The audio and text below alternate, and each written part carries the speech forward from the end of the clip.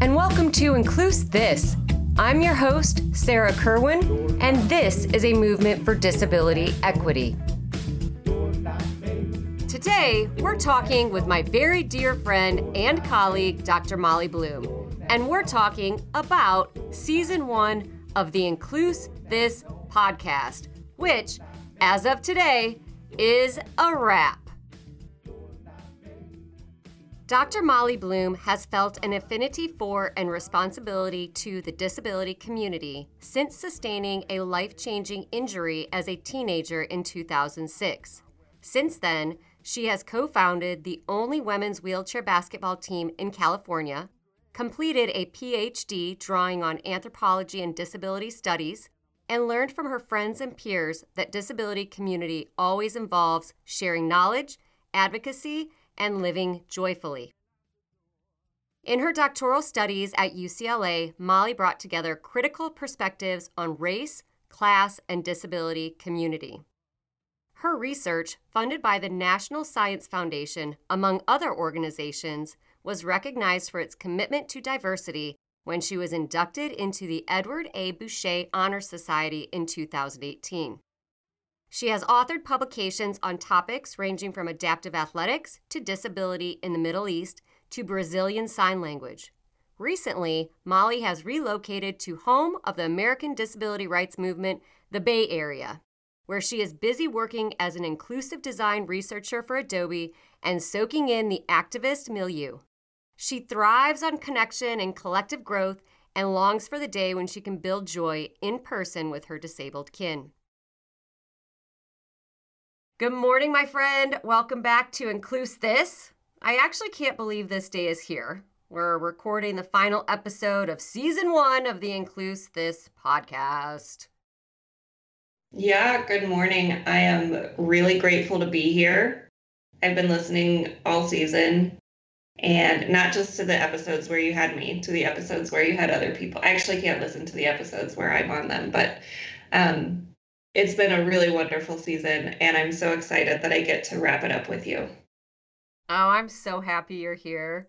It's been, I have a hard time listening to myself, so I haven't been going back to all of them either. But I think I'll have to, because isn't that part of how you learn how to be a better speaker? So you have to put yourself in those uncomfortable positions. I guess that's part of it. Just you have fun with that. Thank you. So when I first started talking about podcasting, everyone's like, yeah, it's so easy. You'll love it. And I just want to say that I didn't find any of this work to be easy. And at times, as you know, I not only didn't love it, but I actually hated some of it. And I think the most laborious part is the editing process. But the great thing is that I went from having no idea how to use Audio Hijack and Adobe Audition to whatever level of skill you'd say I'm at now. Woohoo! Congratulations. Right? Thank you. So I think it's ironic, actually, that the impetus for launching this podcast was my anger at the ableism that was and continues to put disabled lives at risk during the pandemic, as well as the murder of George Floyd. And here we are today, a little more than a year later, we're watching former police officer Derek Chauvin's murder trial as his lawyer tries to argue that it was drugs in George Floyd's system, not this white supremacist police officer that killed George Floyd. We also have people scrambling to get vaccinated after having been deprioritized through this whole process. We have anti-Asian hate crimes at all-time highs. We've had several mass shootings in this country in the past few weeks, and do I really need to go on? It's been trauma after trauma. Am I missing anything in that, Molly? I'm sure you're missing things. It's been a rough year and continues to be rough. I mean, I just saw in the New York Times that there was another attempted attack at the Capitol. I don't know what to say, but I hope that these rough experiences, some of which are not new, right? The continuous murder of Black people by police officers isn't new. there's wider discourse around it now. Racism towards Asians and Asian Americans is not new. There's just a deeper understanding of it. And I hope that all of us facing these issues together, we can come away with this with some movement towards growth. That's why I'm really loving this podcast that you've put together. Yeah, it's funny. My husband was just on the last episode with me, and we aired this just bits of this longer interview that we did for Yahoo Media Group.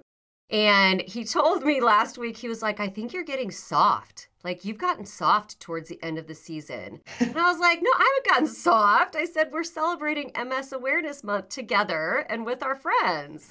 So I had to really start this one strong, make sure everyone understands I'm still the fighter that started the podcast. And I want to say I'm extremely proud that through all of this trauma that we've experienced, the Include This podcast has brought a diverse and really incredible group of guests together to address so many of the issues that you were just talking about that I stated previously, and other issues that we're facing each day as disabled human beings and as a larger part of our communities and the world. So the original goal was, and still remains for this podcast, is to bring disability to the forefront of the greater diversity conversation. We've talked about being disabled enough, why the ADA doesn't represent inclusion, the fact that disability policies in this country don't work because they've never really been fully funded and implemented, why COVID long haulers are fighting to be recognized by the federal government as disabled, joy as part of resistance, oppression Olympics within the quote-unquote disability community, the question around an impact of disability identity, how powerful the words and language we use are, tools and resources for disability allyship, and so much more. Molly, what was your favorite episode this season and why? And you can choose your own. Thank you. My favorite episode. Okay, so over the season, I have really enjoyed, just on a personal level, seeing the way that you've developed and your style has grown to be more conversational.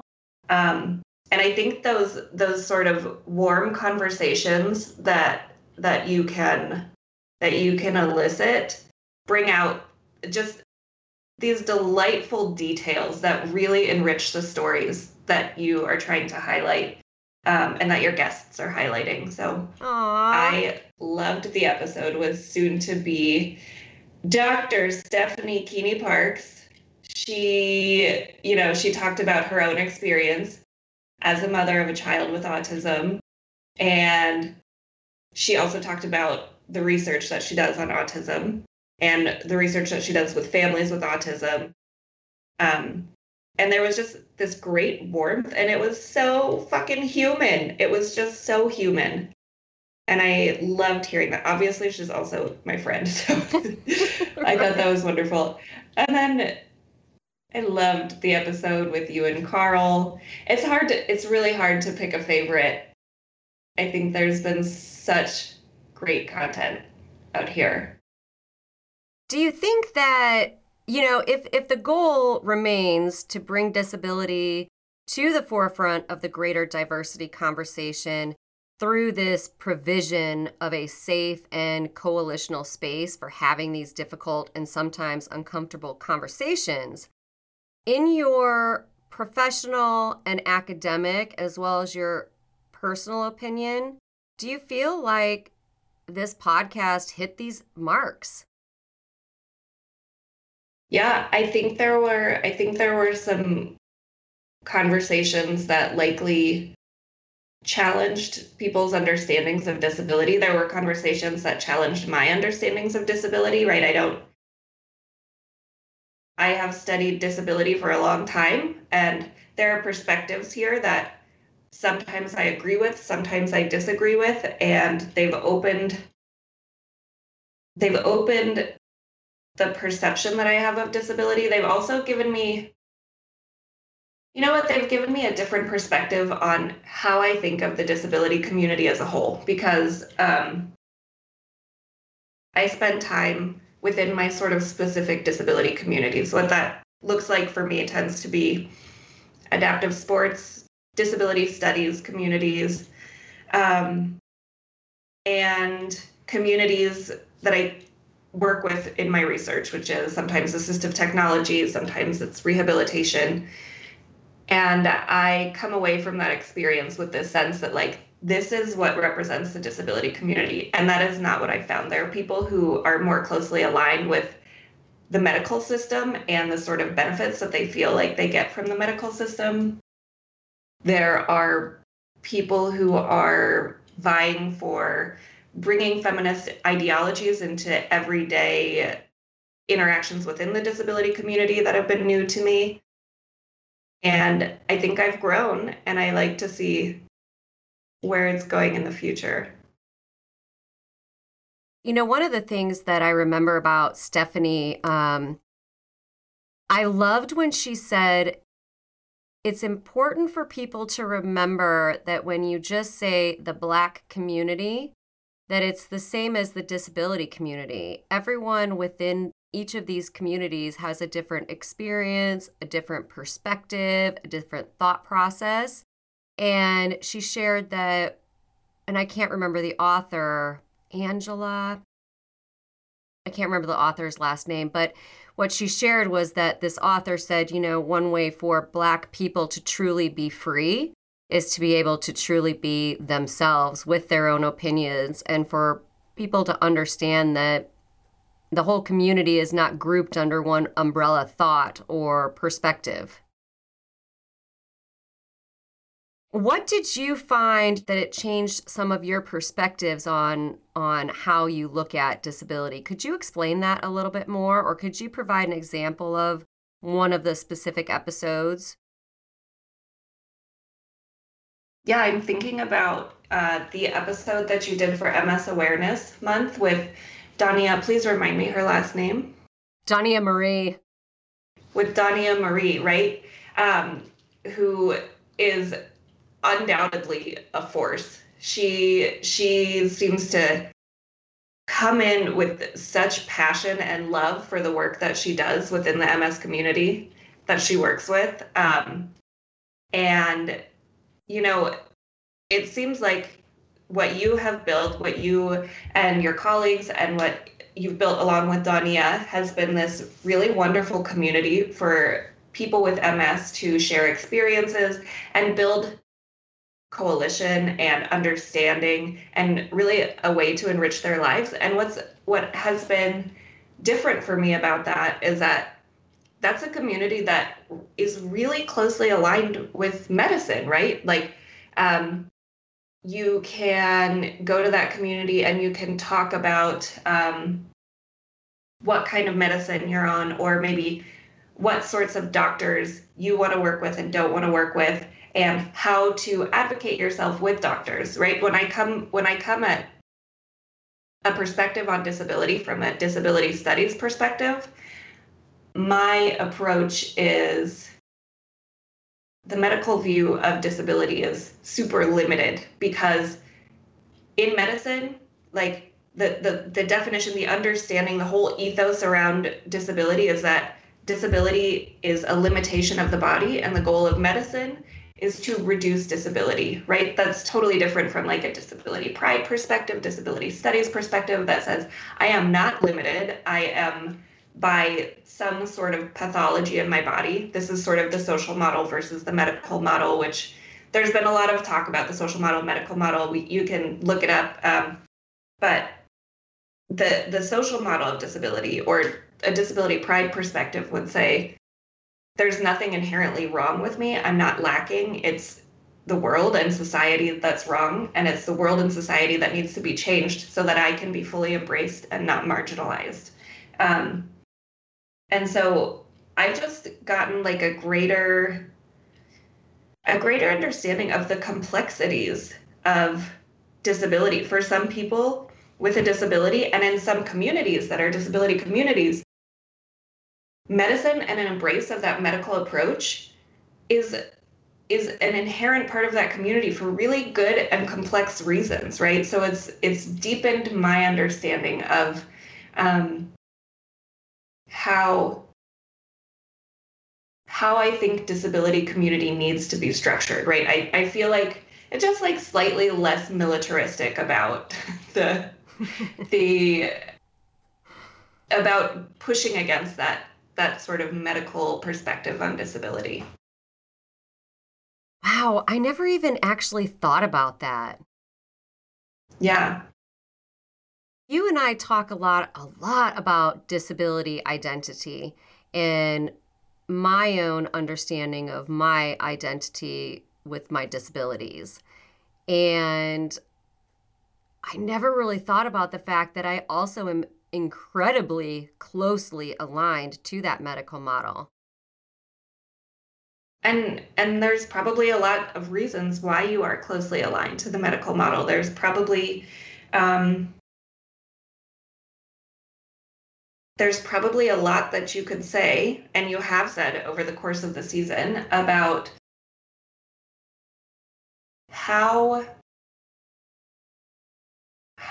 I don't know, it's just kind of the state of the world that we live in, that disability is embedded in medicine. It is in our world, right? There might be an alternative world in which it's not. And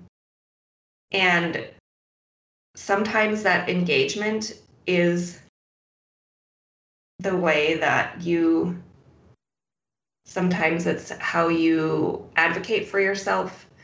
Sometimes it's how you push back, right? It's complicated. Have you been to self-help groups? No, I've been to maybe one or two self-help groups, but I've never really fully engaged with them.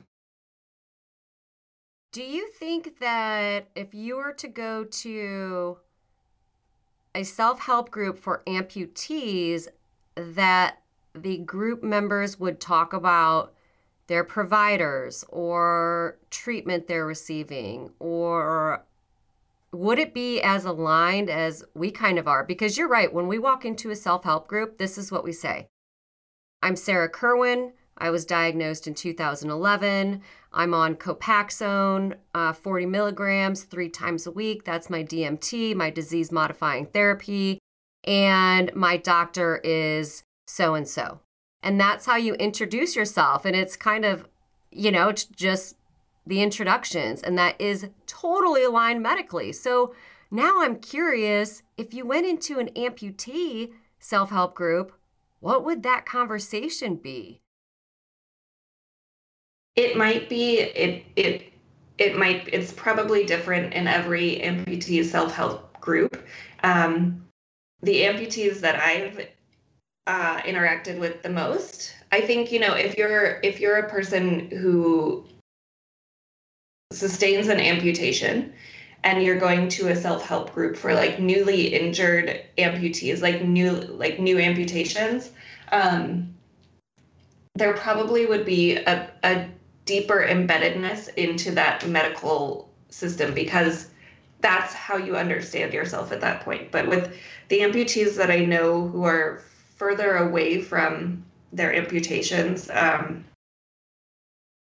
some people are, have congenital limb deficiency, right? So there's a lot of people who are born with limb deficiency and they don't sustain an amputation at some point in their lives. But for the people who are further away from it, I don't think the amputees that I know are as closely aligned with medicine, because I don't want to get into like comparing disability experiences, but I do think it can be less involved with treatment and therapy if you're an amputee. Not all the time, right? But I think on average, probably a person who's an amputee, and I'm thinking like a leg amputee, has less interactions with the medical system than a person who's diagnosed with MS. I don't know the data or the statistics, but I think that's one of the reasons it might be different.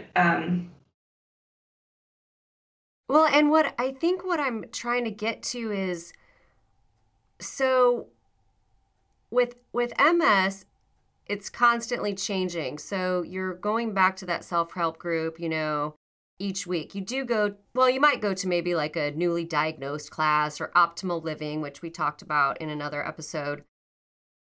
But then you go to the self-help group, like it's continuous. I mean, I've been going to self-help groups now for 10 years. And so I wonder if it's like, you're right. I always see like spinal cord injury, newly diagnosed groups for amputees.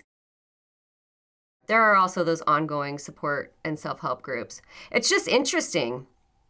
I never thought about the alignment that I have so closely with the medical model as I'm trying to explore this identity model as well. Yeah, and there is super interesting ambivalence between the idea of self-help,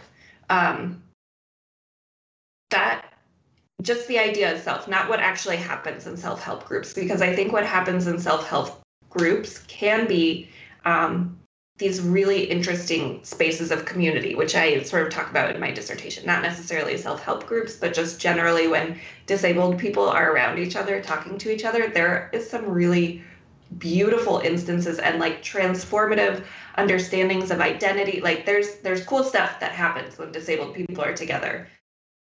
But just the whole idea of like self-help as a concept, that's a hard one for me to understand with a background in disability studies, because my perspective is, why is it feels very neoliberal. Like, why are the disabled people the ones that need to help themselves? How about it's like a societal help group? Like, how about society changes, not me?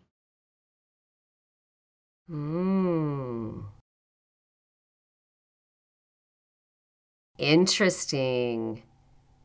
And here's the background on that. Just from an MS perspective, there is a lot of solidarity and healing that comes from that group, and understanding that the person leading it is your peer, as opposed to someone who would be coming in from the outside trying to, I don't know, talk about MS from a perspective that they really don't have. But that's really interesting. Also, a societal help group. Huh. Yeah. Yeah. Where are the groups for people who don't identify as like disabled? Like, where are the groups for like able-bodied, able-minded self-help groups? Like how you can not suck as much. Well, and people like to call them support groups, which also members of the MS community are like, well, I don't need a support group. I'm just going to talk to my peers. So I think there's so many different layers of what that looks like for people and how they experience that, or if they even want to. Yeah. And I think that it is awesome when disabled people get together and they start talking about shit. Like, I think that my perspective is that for people who sustain an injury at some point in their lives, that is a form of rehabilitation that's often not recognized. By some medical systems it is, but I also think, I just know from my own experiences in disability community, right? Like I had a lot of preconceived notions about what it was going to be like to live as an amputee that were sort of shattered when I met the badass disabled women that I played basketball with, right? And they modeled for me this not this life that's like free from strife. Like, it's hard to live with a disability, but a life in which you can go, I don't know, fuck that. Like, this is who I am, and I can build a meaningful life. Yeah, I spoke on a panel this week, a women in leadership panel, and they asked if I had any advice for young professional women, what would I give them? And I said, the thing that I would do over again is that I would never allow anyone to shame me for bringing my authentic self to the table.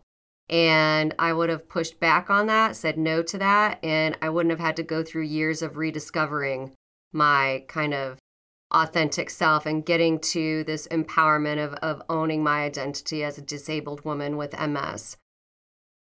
You know, you and I are going to talk next season about Crip Time, which I really find interesting because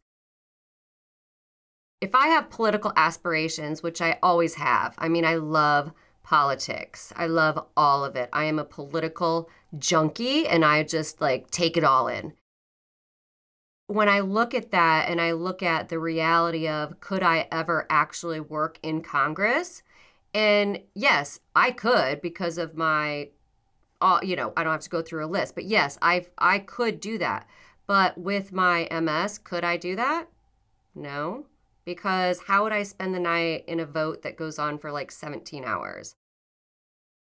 I mean, there's so many demands, like physical and mental demands on that. How is that accessible for someone who has a disability like me that couldn't do that? Right. Yeah, that would be wonderful. We could totally talk about Crip Time. Yeah. Because I'm very curious about that because I feel like it removes us from so many things. Just the time and the production level, like I can't go 12 hours, 15 hours. Like there's just no way. And then I was thinking, and what would be a reasonable accommodation for that? That they let someone sit in my place? Right? I mean, how else would you do that? I don't know. That's a good question. That's really interesting. Yeah. And I wonder if people have thought about this I wonder if there's been any discussion of it with lawmakers or people who are disabled who are like dealing with shit.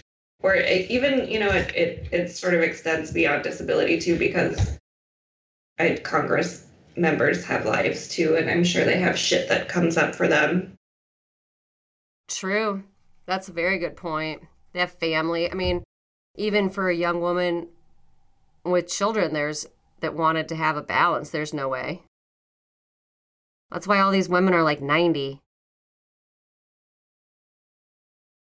And then you were talking about in your dissertation about working with people in Crip Time. And on the flip side of that is, I may not get to something today because I don't feel well that day. It's just not going to happen. And so people have to also kind of come to terms of how to work around or to be more flexible around timing and production. But anyway, there's so many topics I want to cover and have conversations about next season, and I'm really looking forward to all those conversations, and season 2 will launch in the summer. I really want to explore disability in different cultures and countries. I want to continue to bring new perspectives and thoughts from disabled people here in the U.S. We're going to have conversations with guests about the impact of anti-Asian rhetoric and language, what it's like to be disabled in a country like Puerto Rico that's an American territory. Why disability equity and inclusion work belongs somewhere other than human resources. Why inclusion is more than the implementation of the ADA, the difference between disability justice and disability rights, and much more. I mean, that's a big plate of topics, so we'll have to whittle that down. But you and I are going to have a pre-Paralympic, pre-Olympic conversation about disability inspiration porn, which I can't wait for. And I'm really interested by this conversation just as it relates to sports, because I feel like we look at other athletes and we're like, yeah, they're an inspiration. And then we look at adaptive athletes and we're not supposed to call them an inspiration. And so I think that we really have to explain that to people. Why that is, so that people understand what inspiration porn is and why it's bad. So I'm stoked about that. Are there other topics you feel that are like really urgent to be included in the seasons, or something that you really want to have a conversation about next season that people aren't talking about in this space? That's a hard one. I don't know. There's tons of topics. I like your list. I don't know, Okay, maybe we leave it at that. dude. There are so many. There are so many things. One of the other things I really want to God, I heard on the news last night as I'm watching this trial. They were talking about a jury of your peers, right? And that's another thing that I find really interesting that I want to talk about next season is how do we ever really have a jury of our peers? People with disabilities who are going to serve as jurors, most of the time they don't because of the accessibility issues. And like I shared with you, at one point I had to get a doctor's note to say, hey, there's no way I could participate in a trial that's 4 to 7 days long. I can't guarantee you that I'll be here every single one of those days. And from that point on, I never got a jury summons in the county of Los Angeles again. So how is anyone in this country even getting a jury of their peers? I'm very curious about this topic and then really looking at it from like a disability perspective. So I have so many thoughts and ideas for next season, and it's still difficult for me to believe that it's a wrap on season 1. I mean, it's been such an incredible learning process for me, and it's also been extremely challenging both mentally and emotionally, and I think physically because of my health, but it's just been such a rewarding experience. I've grown. And I've gained so much knowledge, and I've been introduced to so many different perspectives and thought processes and just words and language, really. And it's just been incredible. How would you say this journey that you've taken with me over the past 12 months has impacted you or changed you? One of the main ways that this journey has impacted and changed me is I've learned so much about working with you as a human in the sense that even though I'm a person with a disability, I absolutely have internalized ableism that I'm like, this is like, there's productivity and there's timelines and like, we got to stick to deadlines and shit. And you kindly remind me like, hey, we're going to push back this recording. I'm burnt out. I'm exhausted. And this is just what it's like to live with the kind of disability I like. And that as well as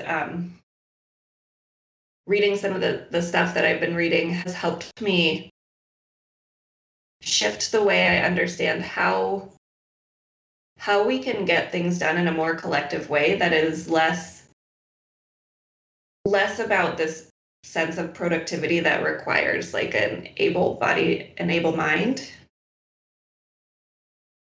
And like I said earlier, I've learned a lot about the different perspectives there are in different disability communities and how those don't always align with people who might be the most vocal advocates in the disability community, like on Twitter and people who are involved in policy or people who are writing disability studies articles, right?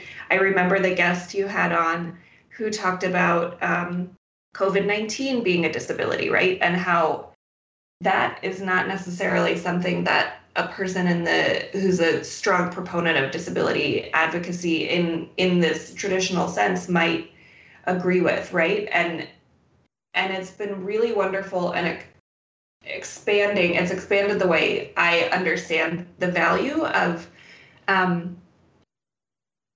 lifting up the voices of people with disabilities, especially those who might or might not align with other attitudes in the disability community. I think it really goes back to like what Stephanie said, that everyone has a different experience and a different thought on that experience and a different perspective because of that experience.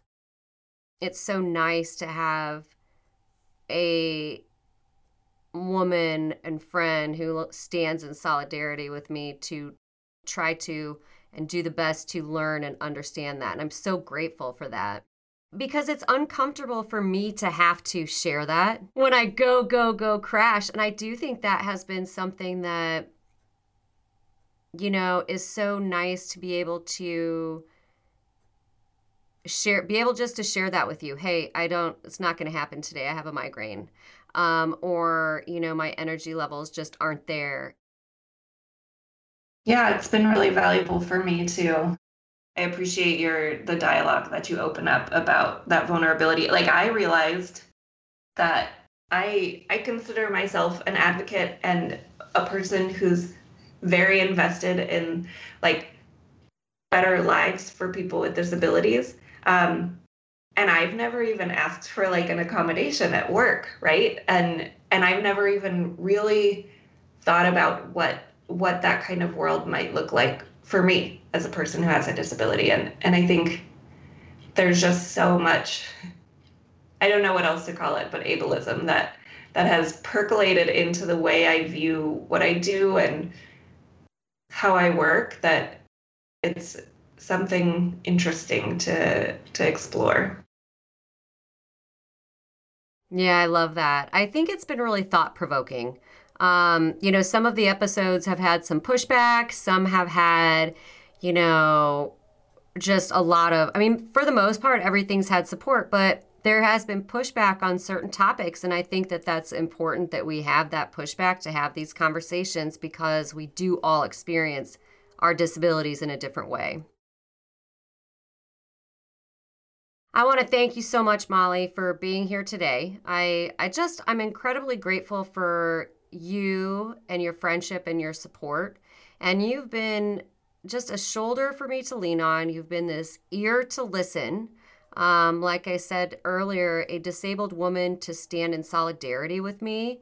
And you've been my biggest cheerleader, along with Carl, can't forget him, during this entire process. And you're just this incredible human being. And I'm so grateful that you are not only here with me today, but that you have been with me throughout this entire journey. And I'm really looking forward to continuing this next season. Thank you so much, Sarah. I am taking all that in. I'm soaking it in. That feels wonderful. I'm really glad that we have this relationship, and I'm really glad that you've put together this podcast. I can't believe you're done with the season. Congratulations, and I cannot wait. Oh my gosh. Did you think I'd make it? No, I didn't think the podcast was going to happen. I was like, oh, okay. Everybody wants to start a podcast. Sure. Great. I had no idea you were actually going to do it. Oh my gosh. See, just proving people wrong. Yeah. Proving people wrong. It's been incredible. Listen, I have to tell you, I've been carrying around my tarot cards for 2 days. Yeah. What are you finding? I haven't done anything with them yet. I'm just getting my energy on them. I've slept with them the past 2 nights, and I've shuffled them, and I started reading my book, and I now have them in a little bag that just fits in my sweater, my house sweater pocket, and I'm just, carrying them around, doing a little shuffling right now, just touching them. Just putting your energy all over them. That's fucking great. Yeah. That's exactly what you need to do. And the image of you in a house sweater with tarot cards in it is just like, that's phenomenal. Anyway, I am so thankful for you being here today, and I'm looking forward to having you back next season and chatting between now and then about all the amazing topics that we're going to showcase in season 2. Thank you again. Mm-hmm. Yeah, can't wait. And once again, to our listeners, thank you for spending your time with us and joining the Incluse This conversation and movement. Incluse This is brought to you by iLevel Communications, LLC. iLevel is a California-based woman and disability-owned small business committed to having critical conversations at eye level that are necessary to move disability to the forefront of the greater diversity conversation. If you'd like to learn more about the work we're doing, please visit the website at www.ilevel.works. That's EYELEVEL.WORKS. You can also email me directly with any podcast episode ideas or questions and comments at sarah@ilevel.works. Remember to put your disability lens on when you look at the world and tune in next season for more stimulating conversations on Incluse This, the podcast that's really a movement. Take care and be well.